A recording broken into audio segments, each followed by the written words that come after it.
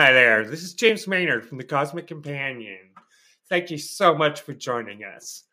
Now, our podcast is put out through Anchor FM. If you've ever wanted to do your own podcast, they're a heck of a lot of fun. Anchor gives you a chance to get your podcast together with all the tools in one place. And you can do it from your phone or a computer. And they're going to help you get distributed out to all the major platforms. Spotify, Apple Podcasts, Google Podcasts, you name it. And so best of all, Anchor's all free. How cool, huh?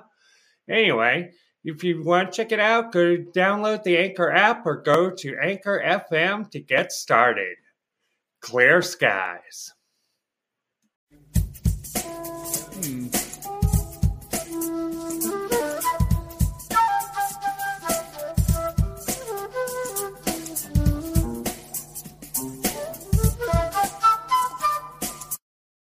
Hello, and welcome back to the Cosmic Companion.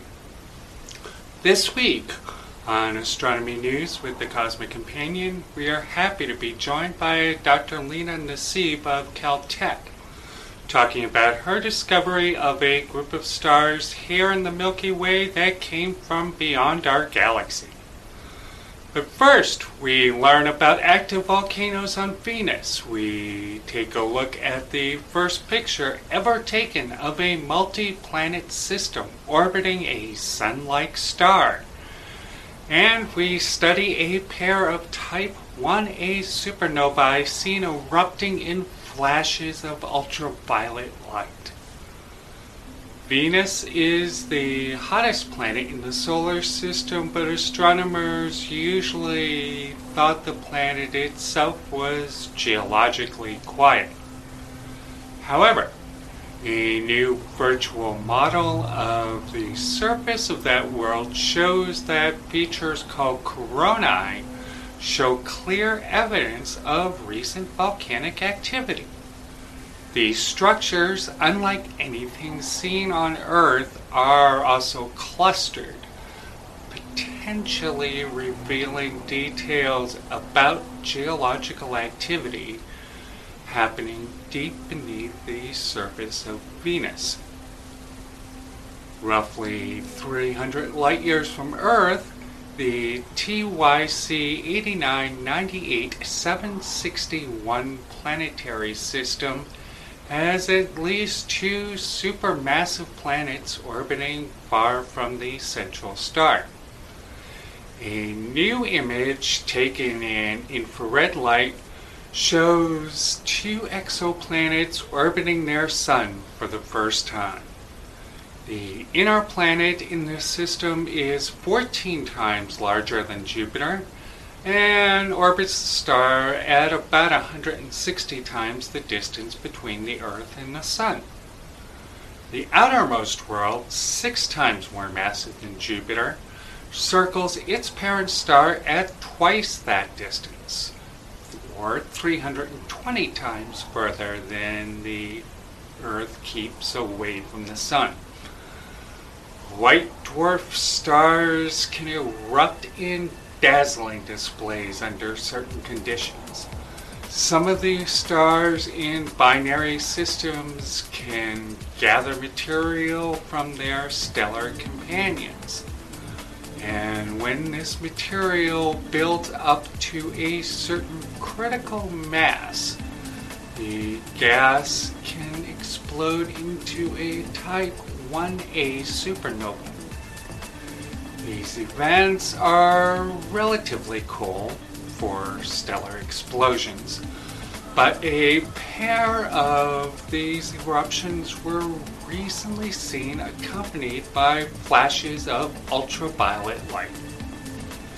These frequencies of the electromagnetic spectrum usually indicate temperatures several times hotter than the surface of the Sun. Researchers are looking into the cause of these events, but it is possible that collisions or thermal mixing of material or little understood fusion activity could drive these strange eruptions. Today we are joined by Dr. Lena Nassib, a postdoctoral researcher at Caltech, talking about her discovery of hundreds of stars in our galaxy that came from outside the Milky Way.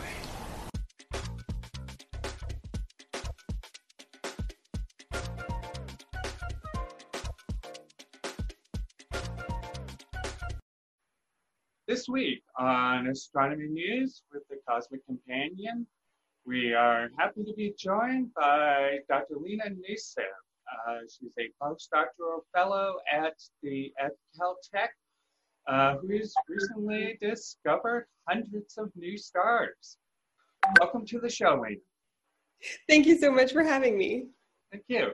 So tell us a little bit about your discovery and what it is that you found.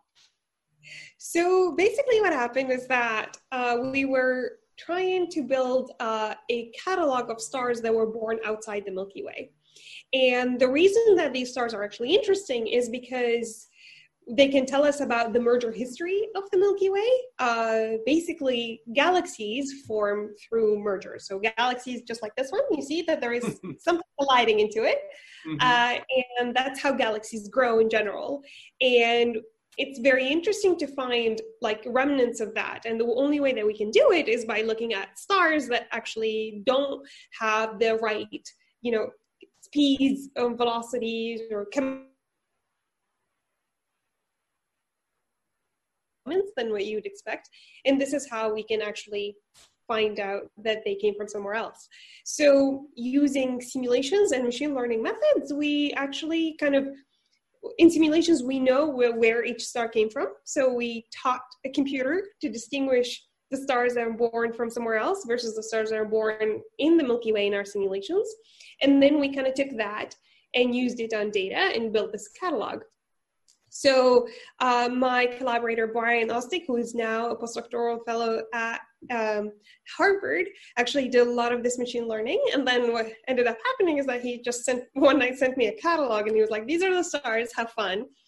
And the game was like, okay, let's see what's in there in our catalog.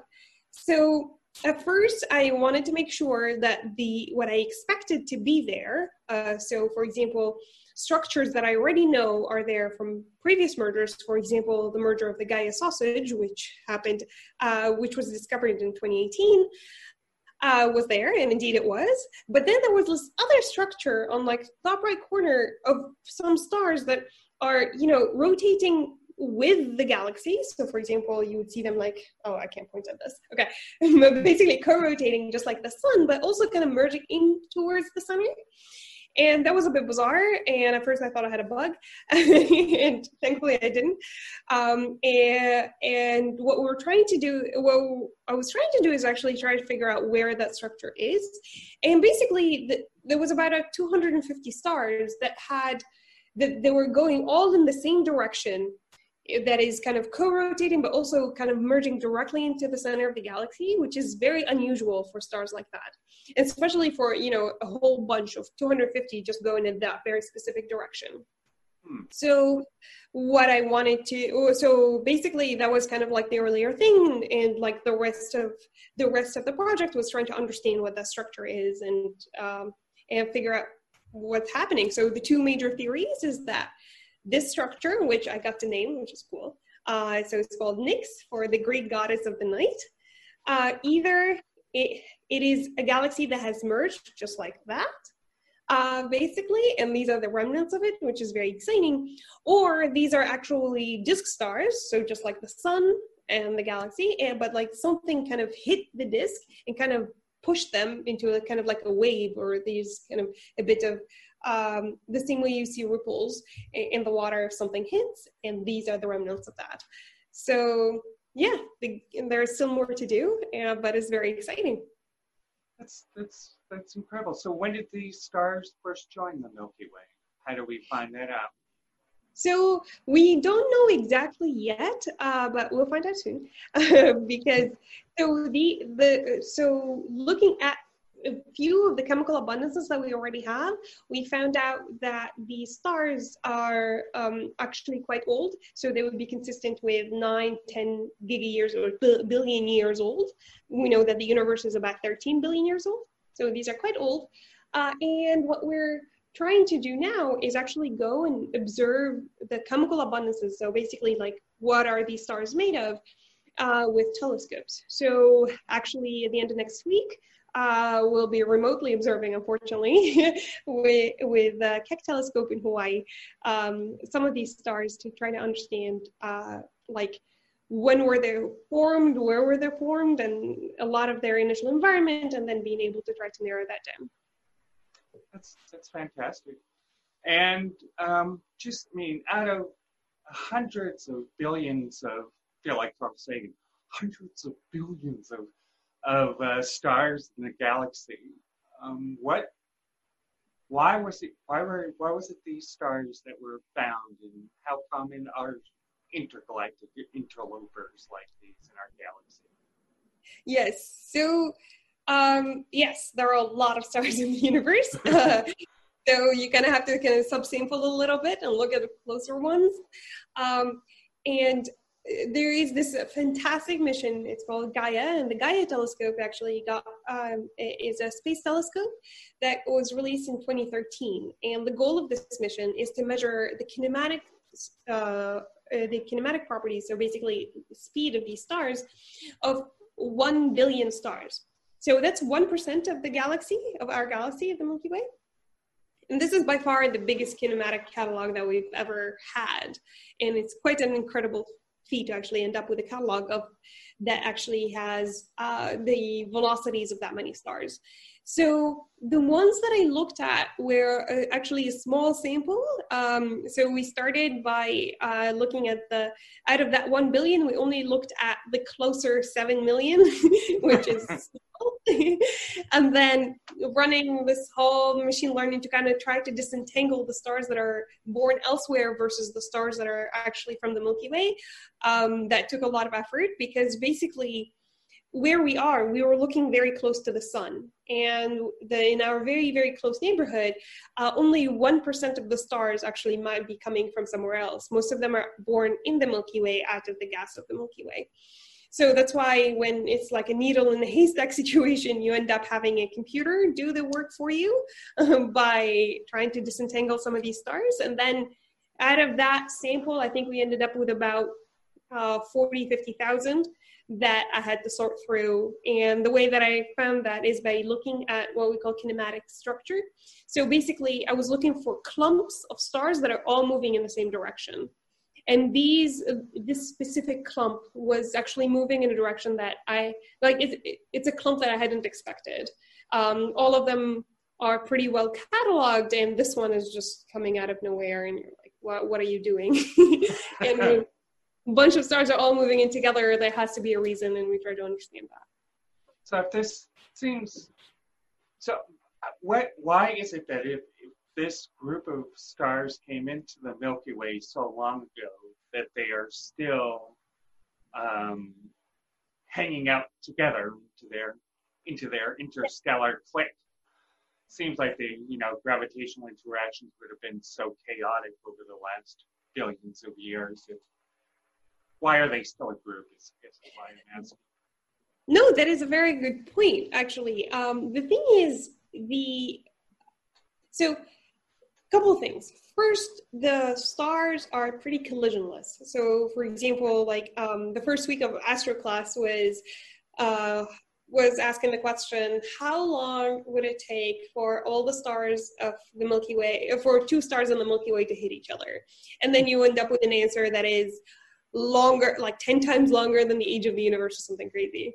And the reason for it is that they're actually pretty far from each other. So gravity is there, yes, and things do get disrupted, but but rather like their orbits change a little. You're right, though. It's quite surprising to have such coherent stream last a bit longer. So that actually is going to help us narrow down the difference between when those stars are born versus when they came into the Milky Way. Because if they came to the Milky Way way too long ago, you're absolutely right. They would have been disrupted. And like they would not be all of them together. Except, so the thing is, but what I'm trying to say is that, yes, that's a very good point, and you have to be very careful about that, but also that there is another limit where stars do take quite a long time to kind of lose their orbits and kind of, so for example, if you start with a clump, if you throw a clump and then you let it kind of go into a few orbits, about 4 billion years ago, you will see like a lot of the stars as like one line in the sky. Streams are. So it's a very long process. The thing that makes this a bit interesting is that the Nix stars, for example, happen to be inside the disk of the Milky Way, so they might have gotten disrupted a lot faster. So what we're doing now is actually having simulations of, the disk, and then we're throwing satellites at it from different directions and trying to understand if we can get the kind of like the right recipe of the stuff that we have today. Interesting. So what led you to this study? Why did you start looking for these stars? Looking for these. It's quite interesting because I was not expecting any of this. So like the goal of the initial project was to kind of create this accreted catalog to relate the kinematics of the stars, so the speed of the stars with the speed of dark matter. So basically, dark matter is 84% of the matter budget of the universe, but we know pretty much nothing about it, or at least very little. And what some of my earlier work from 2017 and 2018 is using simulations to show that because most galaxies form from mergers like this one, these mergers actually bring in stars and also bring in dark matter. So stars that are born out of somewhere else might actually bring in their own dark matter, which actually can help us and then we kind of can reverse engineer it. So if you find stars born from somewhere else, you can kind of go back and deduce the speed of the dark matter, and that can help with the dark matter experiments that we have today. So our dark matter experiments, for example, is like these heavy, very large tons of xenon that we have underground, and we wait for dark matter to come in and then hit the xenon atom a little bit. And when that happens, some scintillation light kind of gets emitted, and that's how we know dark matter was there. We haven't seen anything yet, but in this whole process, it's very, very important to know how fast the dark matter is coming in. So that's why like this whole using the stars as a way of investigating how fast the dark matter was actually quite critical. And then we stumbled upon cool things, which is fantastic. That's great. I love the connection to dark matter. And actually, last week I interviewed a colleague of yours at Caltech, Dr. Catherine Zurek. Oh, yes. Yeah, of course. I interviewed her last week, and she's been doing some fascinating work with dark matter. Absolutely. Setting up, talking about setting up, dark matter detectors with like a gram material detection. Exactly. Material. It's just outstanding.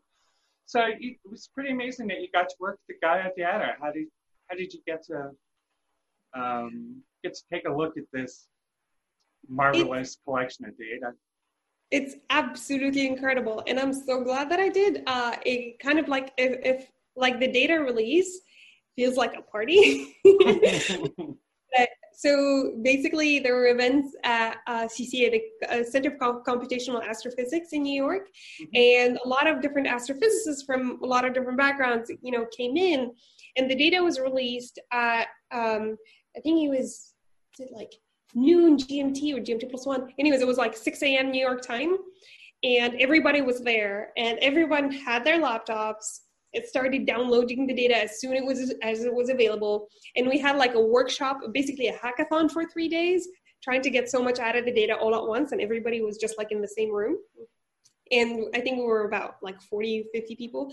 And it was really interesting because people were trying to, cross-match the Gaia catalog with other catalogs that they've had before to kind of get extra properties. And then all you have to do is like somebody would look up out of their computer and they were like, does anyone have a cross-match with the Sloan Digital Sky Survey? And someone was like, I got it. And then they just hand you like a hard drive and you just keep at it. And it was the most amazing energy, and everyone was just like having a blast. Of course, my brain was fried at the end of the read. Like, I can't look at a computer again. But it's like, seeing that passion for like, really, it's kind of like a kid opening like a toy on Christmas, because like there's so much data nobody has seen before, and all of a sudden it's like a lot of these scientists were just like waiting to see what happens, and everyone is just pulling the data and start playing with it to see what else is new. It's quite it's absolutely incredible. Wow. Fantastic. And so lastly, you have to hit the most important question of all. Since you discovered the Nix stars, you got to name them. Yes. Why did you choose that name? So that was pretty fun. Basically, I was on my messaging app with my longtime collaborator, Professor Mariangela Lasanti at Princeton, and we were trying to kind of figure out names. And we were like, all right, well, what can we name this? And because, for example, the previous merger is that it's called the Gaia Sausage, but the actual full name, well, the alternate name is Gaia Enceladus, and Enceladus is a Greek god, son of Gaia. We were like, okay, we need something pretty epic, but we were like, there were so many gods in here. We wanted a goddess that actually that would actually reflect that goddesses actually can do physics too. So we started looking that up, and it was like, basically I looked up Greek goddesses, and we were kind of going through the list of names, and they were like, we're making jokes about some of them because apparently there's Nike, and we're like, we're not going to name it after shoes, but it's Goddess of Victory. There's Nemesis, which was like tempting, but not really. Also a terrible Star Trek movie. Right, so we're going through there was like an alphabetical list, and then it was a Nix, Greek goddess of the night, and we were like, this is just absolutely perfect. I thought it would fit, and yeah, we went with it, which was pretty fun. That's great. Well, thank you so much for being on the show, Lena. Oh, thank you so much for having me. This was really fun. Great. And that was Dr. Lena Nassib of Caltech, and we'll see you next week on Astronomy News with the Cosmic Companion.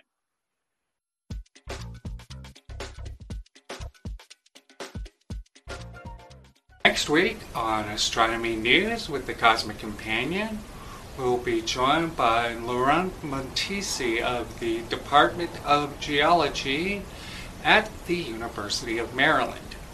He is the geologist at the Center of the Discovery of Recent Volcanic Activity on Venus. I would like to thank Florencia Vidal, the artist who created the new logo used for the first time on this episode. Make sure to look for more of her work at Flor Vidal Illustration. Please stay safe, stay healthy, and keep your wonder alive. If you enjoyed this episode of Astronomy News with the Cosmic Companion, please download and share the episode on YouTube, on Facebook video, or on any major podcast provider. For more details on space and astronomy news, please visit thecosmiccompanion.com or thecosmiccompanion.net.